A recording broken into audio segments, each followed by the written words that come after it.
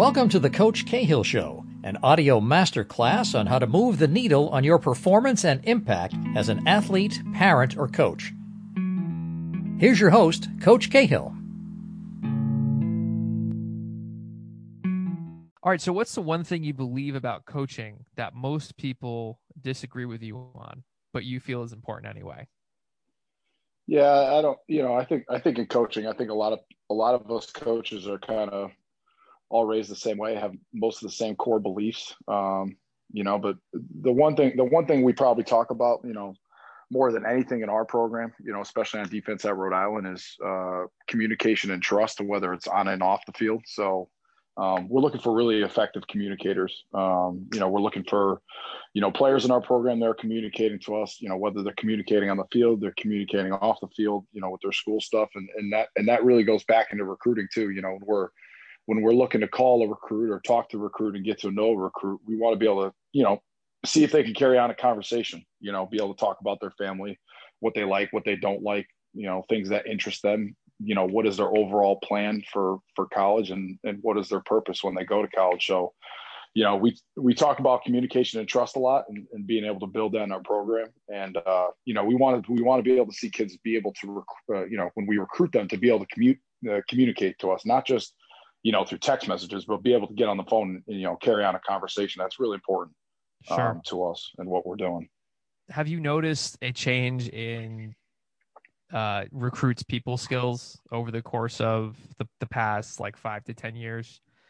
Yeah. I mean, yeah. I haven't been in it too long, I'm still a young guy. I've been coached for, I think, 9 years now, but what I have seen is that, the kids are going to want to lean on the social media more than ever. They want to sit on there and DM, which is all good, because that's how you really find a lot of these recruits at first, is through their Twitter and their bios on Twitter. But I think to really answer your question, I think they're still more apt to want to text you and DM you, but at the end of the day, you still got to be able to communicate through the phone. So I don't think it's changed too much, but just the Twitter is so much more prevalent for every recruit. Like when we look at a guy and we can't find a guy with a Twitter, that's rare now. If we're trying to look for a kid, we watch a kid's huddle tape. Okay, we like his tape. Hey, we talked to the high school coach. All right, let's find his Twitter. When they don't have a Twitter, they're in the minority now. Whereas maybe 5 years ago that was more popular, that they might not have a Twitter or social media to follow them. So what are maybe 2 or 3 of your Twitter do's and don'ts for high school football recruits trying to play in college? Yeah, so I would say, for dues, I would definitely say, make sure it's your name. I'm not trying to be funny, but make sure the Twitter is your name. So we can easily search you. Don't put little something or XXX or something at the end of the name. Make sure the Twitter is your name or something close to your name, so it's easily searchable. Explain the basics of you in your bio for sure. Maybe height, weight, school, year, GPA, maybe a test score. Definitely, attach your huddle tape in your bio as well. It doesn't have to be too elaborate, but make sure you get the basic information, and that'd be pretty much the dues. Make sure you're easily accessible and searchable, and have the bio be clean so people can easily identify you and who you are. And what's your advice for the biggest Twitter don't do?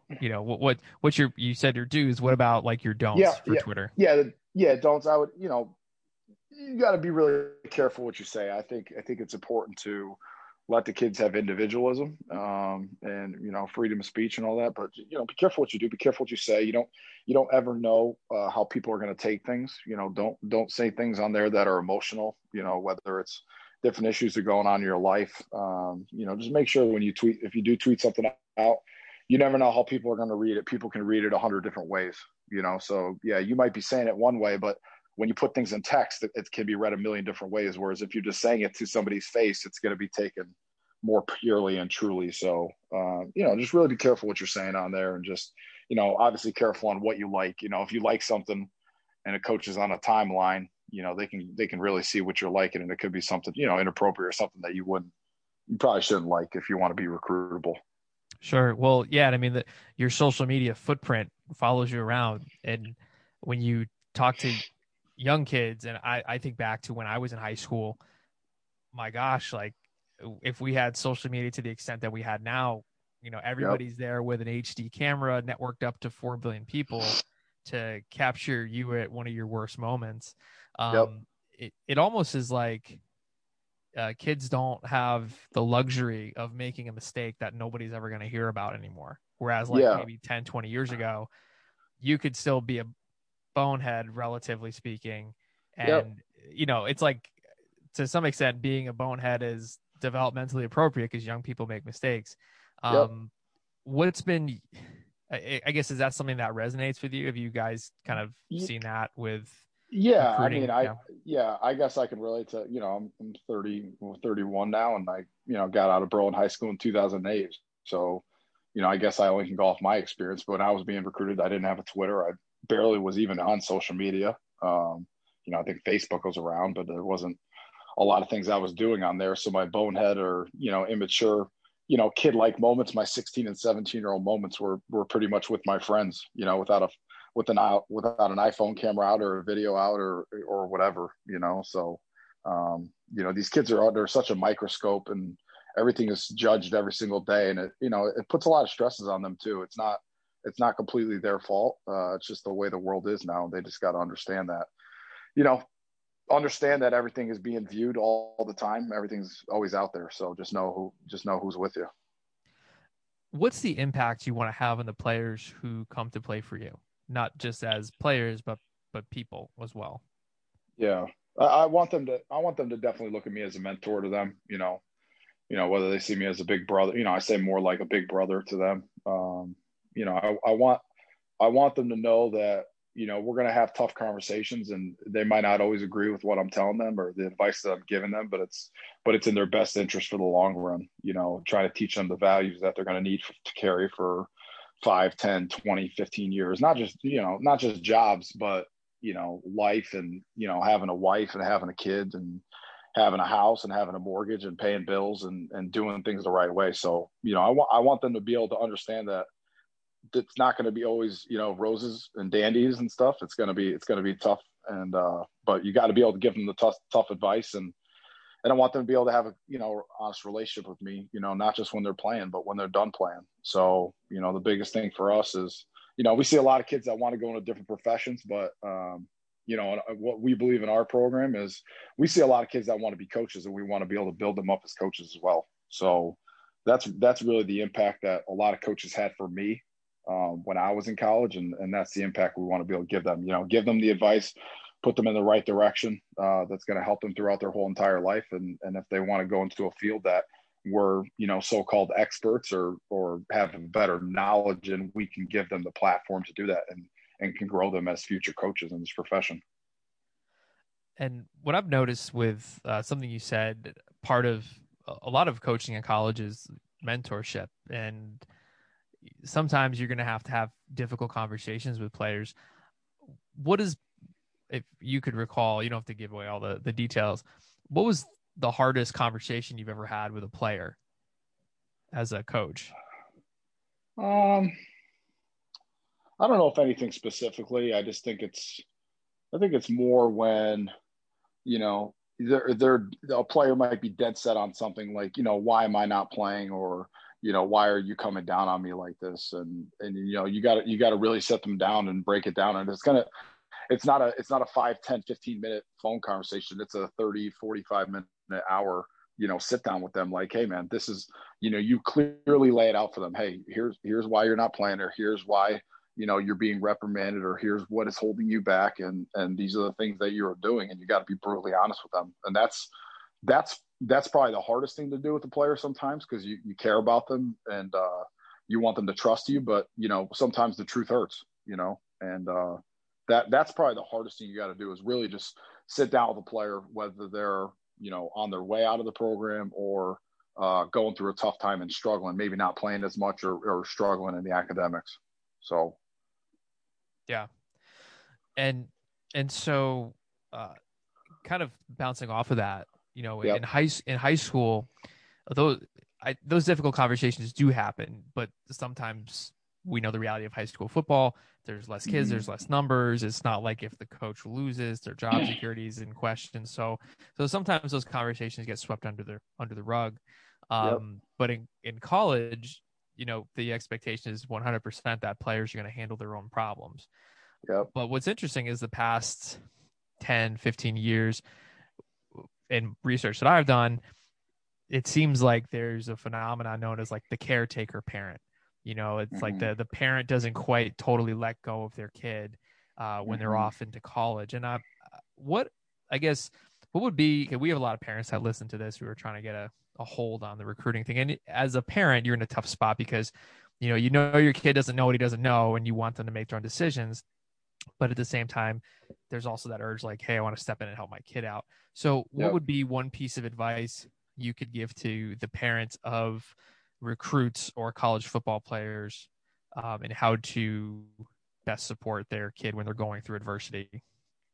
Yeah. Are you saying in the recruiting process? Or are you Sorry, or yeah, are you let me more saying specify. when are you saying when they're like actually in college?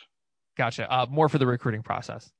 Yeah, the recruiting process. I think the best advice. And we were talking about before. I'm gonna be a dad here in a couple months. So I guess I don't totally. I'm not 100% relatable to that because I don't have a kid yet. So I probably don't know how hard it is to let go of your kids at times.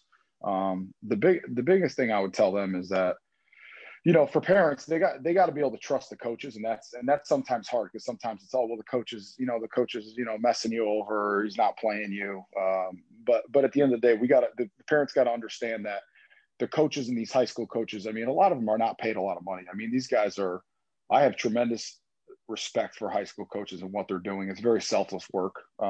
Like you're saying, they're not fired for maybe losing games, or they're not they have two or three different jobs, and they're busting their ass and working numerous amounts of hours for these kids. So, I think for the parents, they got to understand that these coaches are in it for the right reasons. And that, sometimes the truth is going to hurt with the kids and what they're telling their kids, but they have to understand that these coaches are doing it for the right reasons. They're trying to hold their kids accountable, and they're really trying to prepare them for the next step. Because like you said, when a kid is in high school, he might be the best player on the team. You might be not the best thing for your culture, but you don't have anybody else behind him. So he's going to be able to get away with that stuff. And that's a hard balance we all find as coaches, whether you're a youth coach, you're a high school coach, you're a college coach. NFL is a little different, but you try to find that balance of, is this individual a culture keeper? And if he's not, how do we push him to be a culture keeper, or is he just so detrimental to what we're doing that he cannot help us anymore?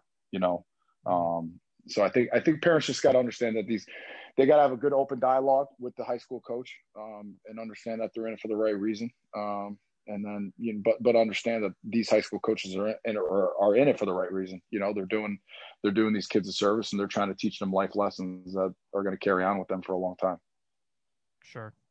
And I guess to roll back to that the point you kind of made about sometimes high school coaches are in a bind with maybe you don't have a culture fit, but you have to start this kid because there's no other 300-pound tackle in your school who could pick it up. Yeah. Do you adjust your coaching to the skill set and attitudes of the players in front of you, or do you have your players meet your coaching style? Yeah, I think that's a great question. I think there's absolutely a mix of both.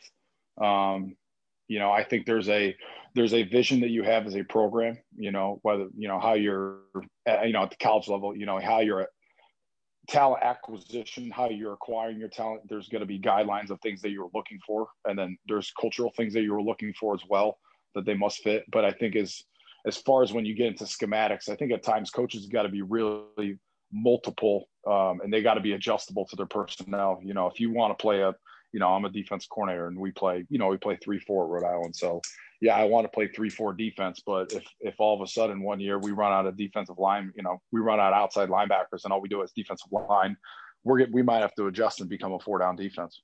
So I think as far as what you're looking for in recruiting, you don't want to waver from, and the culture, you want to stick to your culture, and players got to fit in your culture. But I think from the schematic standpoint, I think that's probably the most adjustable thing to fit your players and, fit what their strengths are. So, Mm-hmm. And can you coach confidence? I do think, I think you can. Mm-hmm. I think it comes with a lot of reps. Yep. I think when kids these days, they're so visual with videos and um, things that they see, whether it's, Twitter, TV, I see it with film, right? Like more and more kids, they, walkthroughs are great. They love walkthroughs. They want to be on the field. They want to physically be able to do it, walk through coverages, we're walking through cover 3 today. Some kids are going to learn better when they're doing walkthroughs. But these kids are going to be able to build confidence from seeing themselves do it on film. They see themselves get in a 2 minute situation that's going to build confidence in them. So I think when they see themselves do it and they see themselves play with great effort, I think that's a thing that you can build confidence with. Gotcha. Yeah, because it's always kind of like this chicken or the egg thing. Like some coaches, I mean, to some extent, like you have to have some confidence to have done well enough Yep. in high school to play in college, but Yep. it's kind of that philosophical question: can you develop it? Um, Yep.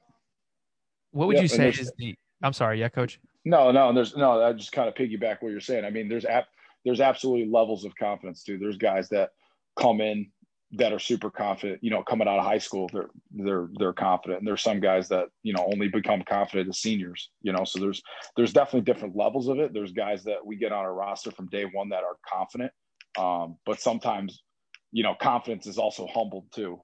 So, a kid might come out of high school, super confident. That's probably the hardest thing for a high school kid to understand. They might be, first team all state in at Seymour High School. They're the best player in the state of Connecticut, and they go to, okay, Southern Connecticut, that's my alma mater, and they're running with the threes at inside linebacker, and that could shoot their confidence, per se.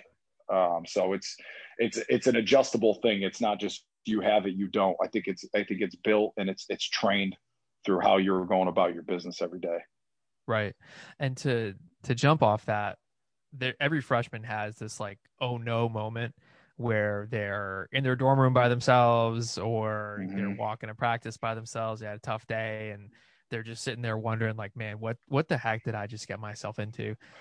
What is the number one thing that you see the freshmen struggle with, and how do you coach them through that?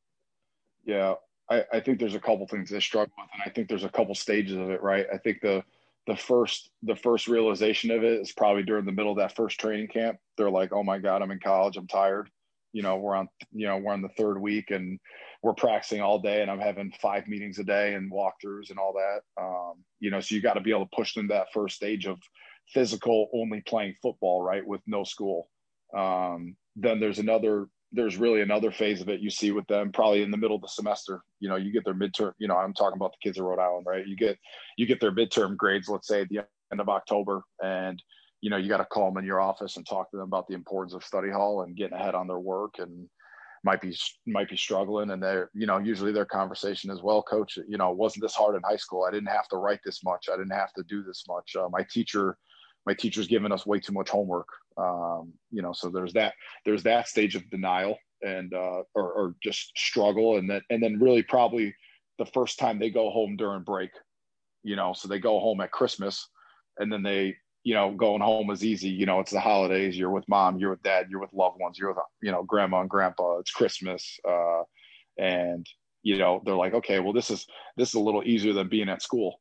Do I want to go back to school? Mm-hmm. So that's just the reality of it. It's they go through so many ups and downs and waves as freshmen, not just because the confidence they need to build to play at that level, but just the also everyday life of, yeah, they're on their own. It's fun. They get to stay up as late as they want to do what they want. But when you play college football or really any sport or anything out of college, you're committed to something. It's gonna take up a lot of your time, and you got to figure out how to time management without, people waking you up in the morning, your mother and father getting you up in the morning. So that's probably the biggest adjustment I see.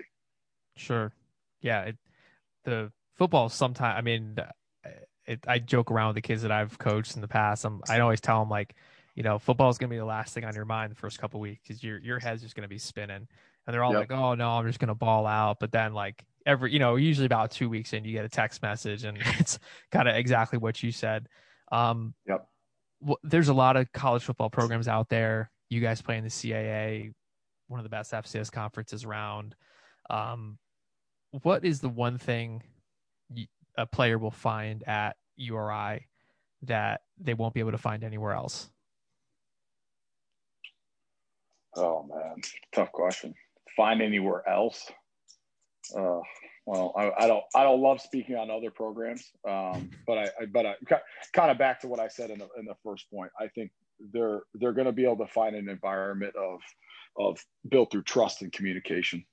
We're going to talk to our players a lot, on and off the field. We're going to be constantly in communication with them. We're going to be checking up with them a lot and being their family away from home. So that's really the biggest thing that we harp as coaches here and as a defensive staff and making sure you have a good pulse on your players and understand what's going on with them and, be with them during the ups and when they make the big pick in a game versus, Villanova, be with them there and then, be with them when they're down and they got 3Ds in a class and you got to pick them up out of, off the ground and they got to pick their grades up. So be with them during the good times, be with them during the bad times, build trust and be consistent. Because when you're consistent and your message never changes, the kids won't waver either. If they're doing great and you're up, you're super emotional. And then if they do bad and then you're really down on them, you're ripping them, you're really getting after them. Now you're riding what we call in our defense, the emotional roller coaster. You're on the emotional roller coaster with them. So don't ride the emotional roller coaster. Be the same guy every day. Be consistent. So you're helping them also be consistent because it's going to be a lot of ups and downs for them, especially as freshmen. Right. Yeah. And that emotional constancy, like that's, when you're around really successful teams or you've had the best games, usually everybody stayed real flat. Nobody got too high. Nobody got too low. And what would be one piece of advice you would give to a class of 2021 or 2022 recruit and their family who are looking at this really complicated college football process?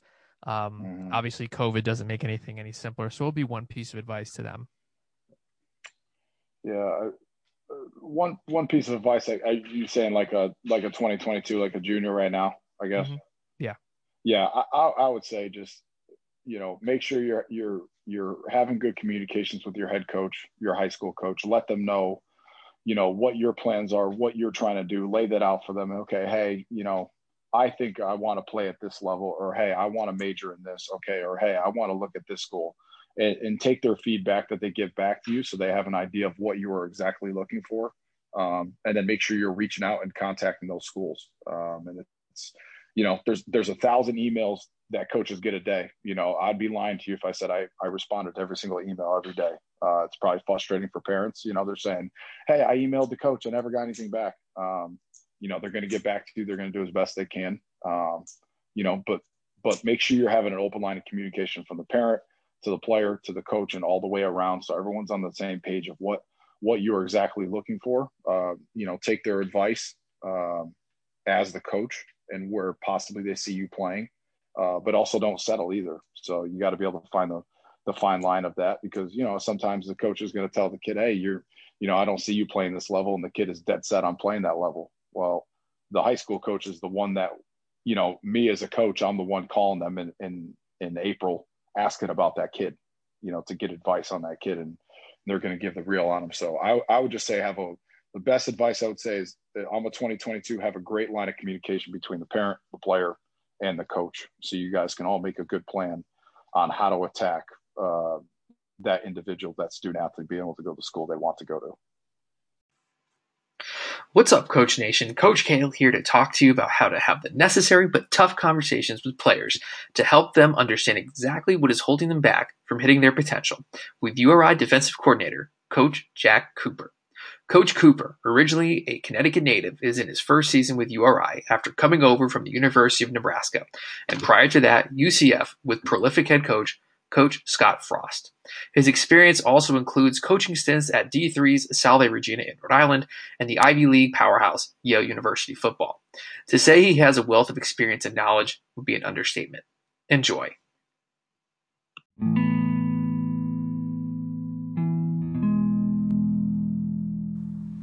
And here's the out. Thanks for listening to the Coach Cahill Show. If you found today's show inspiring or helpful, please write us a review on Apple Podcasts or share the show with a friend. Reviews and ratings are what help us continually attract interesting and engaging guests like the one you heard today. Remember, referrals are the best compliment.